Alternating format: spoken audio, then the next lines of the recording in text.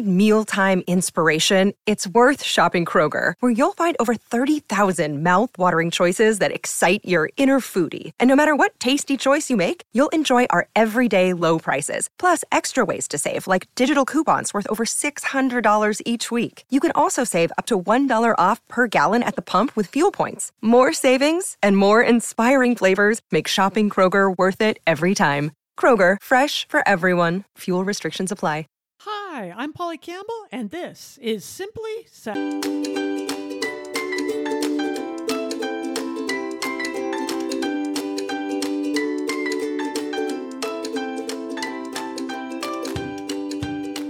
Hello, hello, hello.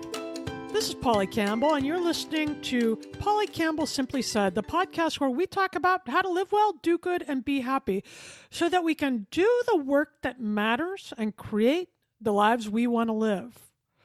So I have a question for you today. Are you a Jefa? Or are you a Jefa in training? Are you a creative woman who is ready to launch her own business or chase and catch your entrepreneurial dreams? Then listen up today. Because today we have Ashley K. Stoyanov Ojeda con nosotros. And we are going to be talking about the entrepreneurial mindset and some of the things we're thinking about if you're considering anything from a side hustle to a solopreneurship, contract work, or work in the corporate world. So let's do it. Ashley Stoyanov Ojeda is a community builder, coach, strategist, socialpreneur, and the creator of hashtag Women Crush Music, a nonprofit for rising women songwriters, which does make her a Jefa and a badass. Bienvenido, Ashley. Welcome. Thank you so much. I'm so excited to be here. Well, thank you for being here, and I appreciate your book because, first of all, I'm a creative entrepreneur, and it definitely worked for me. It made me, I've been doing this for years, and it brought up things that I haven't thought about in a long time, and I think there's value in revisiting that. But it also spoke to another audience that I think is underrepresented. And I want to get into that a little bit because one aspect of the book is this mix of Spanish and English or Spanglish. And that's something I've not seen before. An author who's working between the two. So straight up, why did you do that? And what is a Jefa? I think it's funny how you phrase that, like working between the two, because I feel like that's just been the story of my life. I am a Mexican, French American mixed person, and growing up as a mixed kid was definitely an interesting experience, feeling like you don't quite belong here, but you don't quite belong in Mexico because you're not American or you're not Mexican enough. And Spanglish is just kind of the natural way that I speak to my family, to my friends, to my clients, even just because that's just how it happens. And I think that's how it happens for a lot of first gen, second gen Latinas or Latinas who have immigrated here from their countries. And it was a very intentional decision to keep the Spanglish in there because we are represented in a lot of different industries, and there aren't actually many Latinas who have published business books out there. And I just really wanted to make this book feel like home for all of these future jefas in training. And for those of you who don't know what a jefa is, the Spanish word for boss is jefe, but in Spanish you have to choose a gender for everything that you're describing. So that's why we say jefa.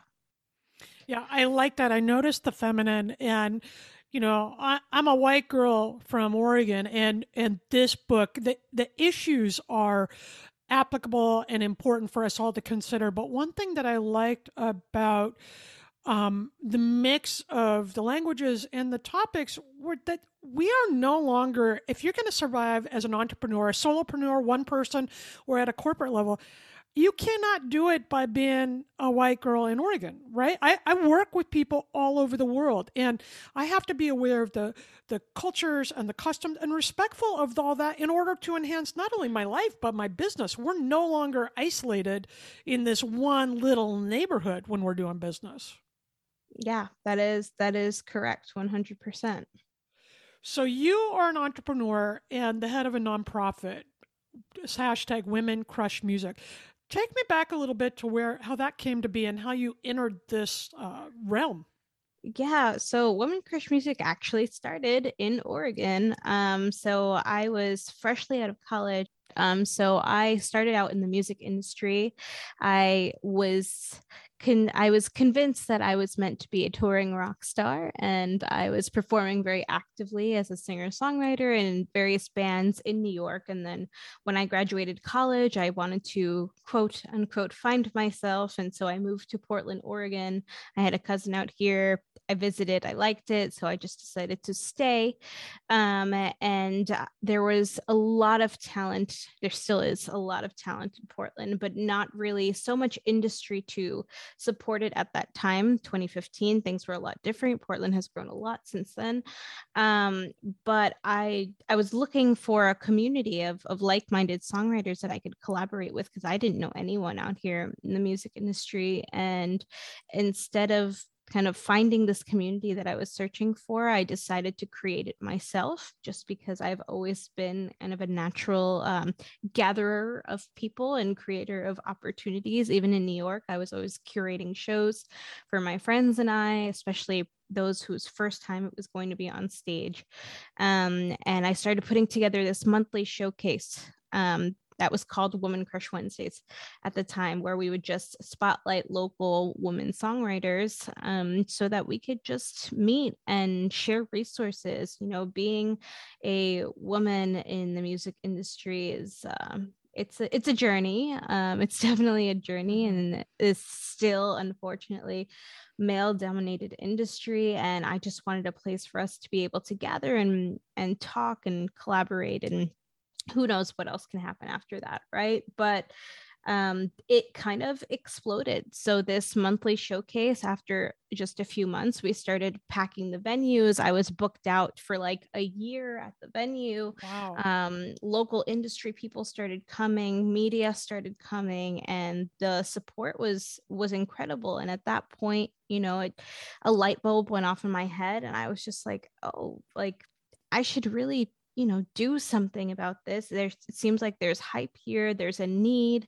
What can I do? Because I was meeting so many amazing talented artists who didn't come from any kind of music business background. And I should say this, that the moment you decide to be any kind of artist, whether it's an author or a songwriter, or a photographer, like, you need to understand that you are starting a business. And I was lucky because I studied media communications in school. And I did that because I had the mindset of, well, if I want to get myself out there and make a name for myself in music, I should probably learn how to promote myself. But not very many people do get the chance to do that. So I was thinking, like, maybe I should turn this movement into some kind of like promotional agency where I would help musicians get themselves out there. A million ideas went through my head. At the end of the day, I had no idea what it took to start a business. And after several conversations with different people that I was meeting, I wanted Woman Crush Music to be a nonprofit, because I don't believe in artists having to pay to play anywhere. And I do believe that they should get support, and, you know, it should be easier to make connections in the industry that could help you. And you should just be able to show up and not have to deal with any drama, you know, at your shows, and know that you're getting paid and whatever XYZ reasons.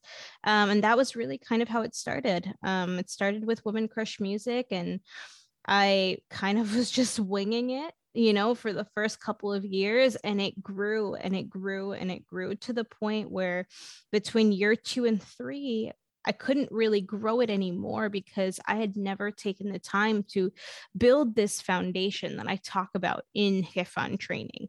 Yeah, and I think you make an important distinction here. You are driven by this need and this passion and this personal interest and your personal skills too, things that you knew how to do that you knew could add value. But it came down to it where you also had to be a businesswoman, learn the business, right? Passion is not enough to sustain it. It might launch you, but it's not enough then. 100%. And I think, one of the biggest reasons I decided to write this book, the reason I got the idea for it is because between year 2 and 3 of Woman Crush, I did not know what to do anymore, because what we had was a very, very strong community, but we didn't have a financial plan. We didn't have any kind of real operations systems. We had no strategy. We were just going and going and going and going and going, because at that point, that's all I knew how to do, was just promote. And that can only get you so far if you don't have this foundation. And so I kind of had to step back and learn all of these things. And people were so moved by that then I started helping other creative entrepreneurs do the same thing for their businesses and set up this foundation. And that's how I started doing coaching. Yeah, I think this is really interesting because, I'm a full-time writer and I have been for 26 years. And I've heard from a lot of people almost in kind of an off-the-cuff slam, like, oh yeah, well, you're so disciplined. Oh yeah, well, but I wanted to write. And at some point you have to be disciplined if you're going to keep the business afloat. If you're going to do the work you're meant to do or you want to do, you've got to think about your business plan, your clients, who you want to work for, how you want to structure the business. And I want to get into some of those specifics. We're going to take a quick break with Ashley K. Stoyanov Ojeda. We're going to take a quick break and we're going to come back and talk about some of the specifics to consider when you're setting up shop. We'll be right back.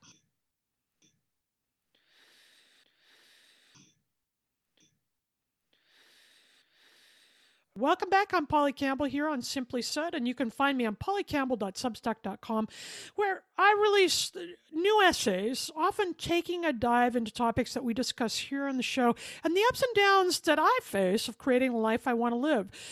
Right now, that is free notes, free essays on Substack, so check it out. And I often give heads up about other writers and other opportunities you might be interested in. And also, today we are here talking with Ashley K. Stoyanov Ojeda about the business of building a business. Her new book, Jefa in Training, the Business Startup Toolkit for Entrepreneurial and Creative Women, is a really practical approach. And if you're ready to chase down your dream, I think you need to pick it up because it's got lots of forms. It asks lots of questions. There's lots of prompts and things worth thinking about if you want to create a business that lasts. And I think that should really be our goal. It's not enough to pursue your passion. You also have to have a framework to sustain it. Ashley, this is a super practical book, and you ask a ton of questions that are worth thinking about before we enter in. You talk about, do you want to work in a physical or virtual space? Who is your market? What is your market reach? How big is your market size?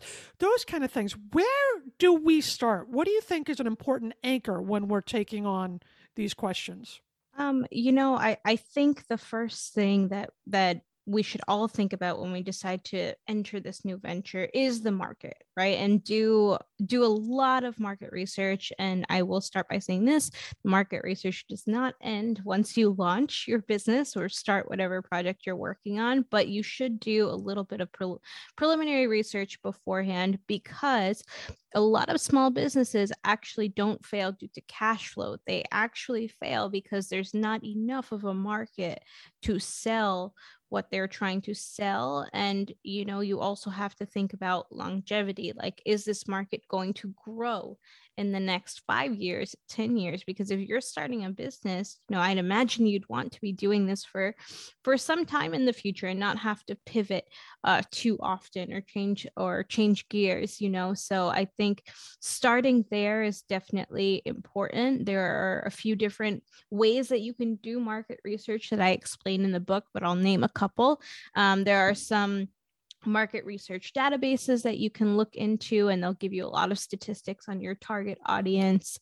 You can interview your ideal customers. You can survey them first and then interview them. I find this really beneficial because you can get a lot more information by talking to them one-on-one, and you can also create a genuine connection with them, and that is really, really valuable. Don't underestimate the power of creating those genuine relationships when you are building your business.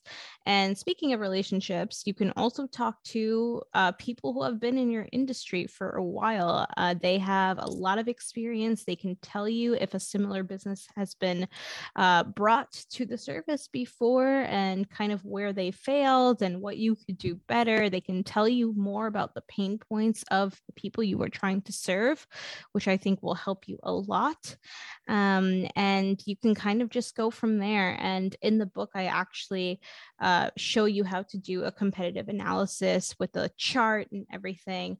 And I think taking a look at people who are doing similar things to you, because I don't believe in competition. I don't think anyone can start the same exact business as you, but you can take a look at people who are doing similar things and ask yourself, what do you like about their customer journey? What do you like about the way that they're branding themselves? And what do you think that you have to bring to the table that can do this a little bit differently to make you stand out in the industry? And I think starting there will give you a very solid foundation.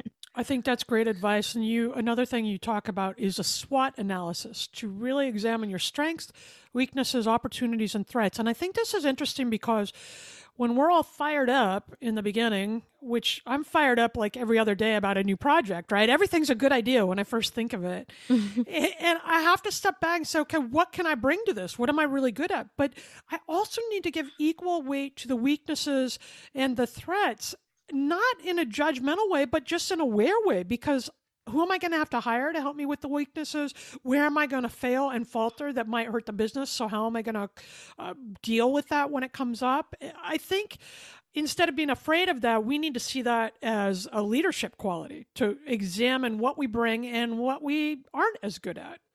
Oh, 100%, 100%. And I think, speaking from personal experience, one of the things that really stunted my growth in the beginning, or the growth of the organization, was that I was afraid to ask for help. I thought that by me asking for help meant that people were going to say that I didn't know what I was doing, and that I was going to fail. And really, it's exactly what you said. It's the exact opposite, by knowing what we are good at and what we are not so good at, what we could learn, we can decide, like, do we need to hire a coach? Do we need to hire an assistant to help us because we're running short on time? And that's growth.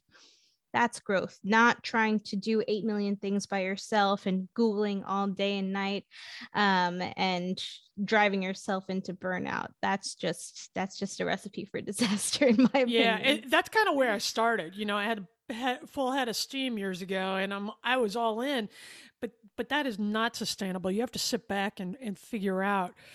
And also, if you focus on what you're good at, the work is better. And then you bring in other people or get a coach or somebody to teach you what you're not so good at. That's part of building this thing, I think. One last thing I want to touch on before I let you go is you talk about knowing your capacity. I will tell you what, I did not know this. And sometimes I still don't. I have to really do a gut check and go back and say, what's going on here? What does it mean?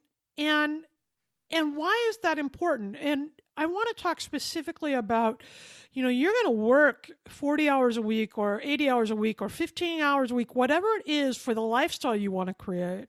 and the business you want to create. But you're not going to be paid for all that time. So just because I'm writing or marketing or doing these things, it's not billable time. You have to have an awareness of where the money's coming from and the hours around those projects you need to put in to make sure that happens. Exactly, exactly. And you said it's not billable time, but you do actually have to consider that time when you are setting your prices. So I'm gonna tell you from someone who does like a service-based business. So for example, for myself, who I do a lot of coaching and consulting, you bill people by the hour most of the time. However, we know that the time that you're actually working with the client is not just 1 hour a week. It might be more like 2 or 3 hours a week because you're answering their emails. You're also doing research for them. You're taking the time to prepare for your meetings. So you have to take that into consideration if you only want to work 30 hours a week or something like that, and you're setting your prices for 40 hours a week. You need to kind of reestablish what is important to you and what will make you the amount of money that you need to make to live your life and also grow your business and save. And that's what prevents burnout is knowing what your capacity is and making sure your prices match that. Yeah, that's good advice. Today, I want you all to sit back and think about your passion, what it is you want to build. And then begin your own market research and your SWOT analysis. Begin looking at the unique talents and abilities you bring to the project and to the work. Begin looking at what the market is wanting, who your market is. I think interviewing a customer, a potential customer or client is a great way to get started. Do the work before you do the work so that you know what you are creating and building is sustainable and the kind of business and lifestyle you want to live, because mine are integrated. I work a lot and I love my work and it needs to support my lifestyle, but my lifestyle also needs to show up and support the work. So what is that going to look like for you? Are you going to work 30 hours a week? You're going to work 50 hours a week? How is it going to shape up? It doesn't hurt to do that planning ahead of time. In fact, I think it's the key to creating a sustainable business and being the Jefa. Ashley, thank you for joining us today. I think it's a great way for people to get started. Jefa in Training, the business startup toolkit for entrepreneurial and creative women.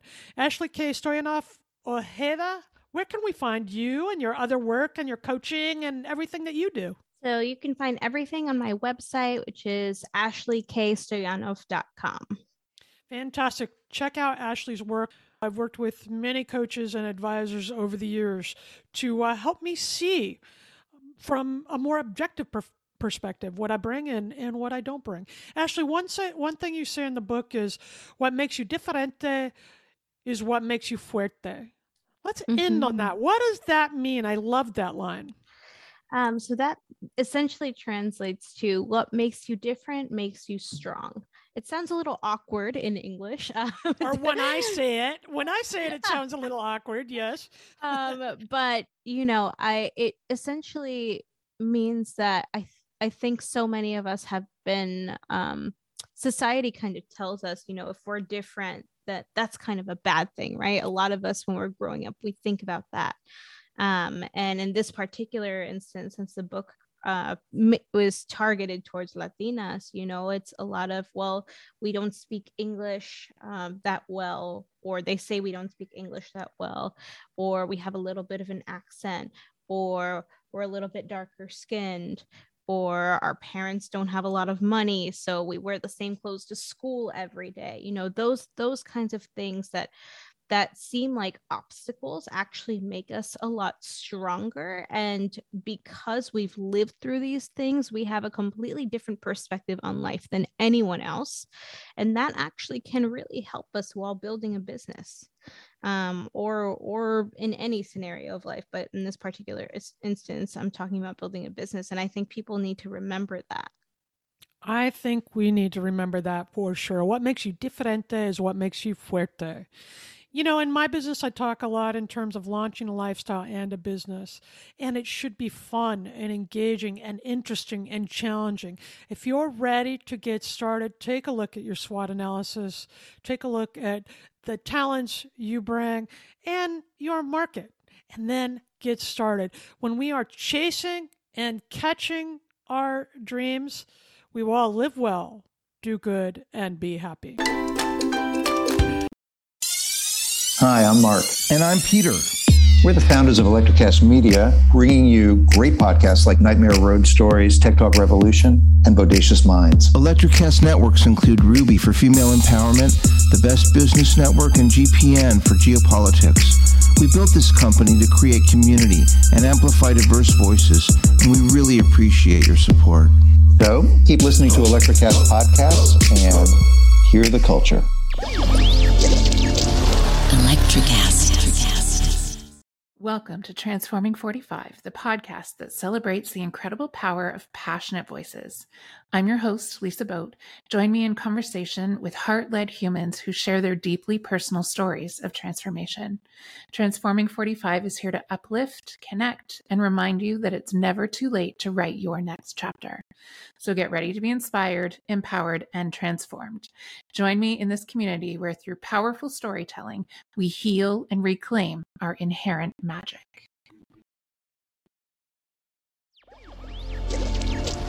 Electrocast.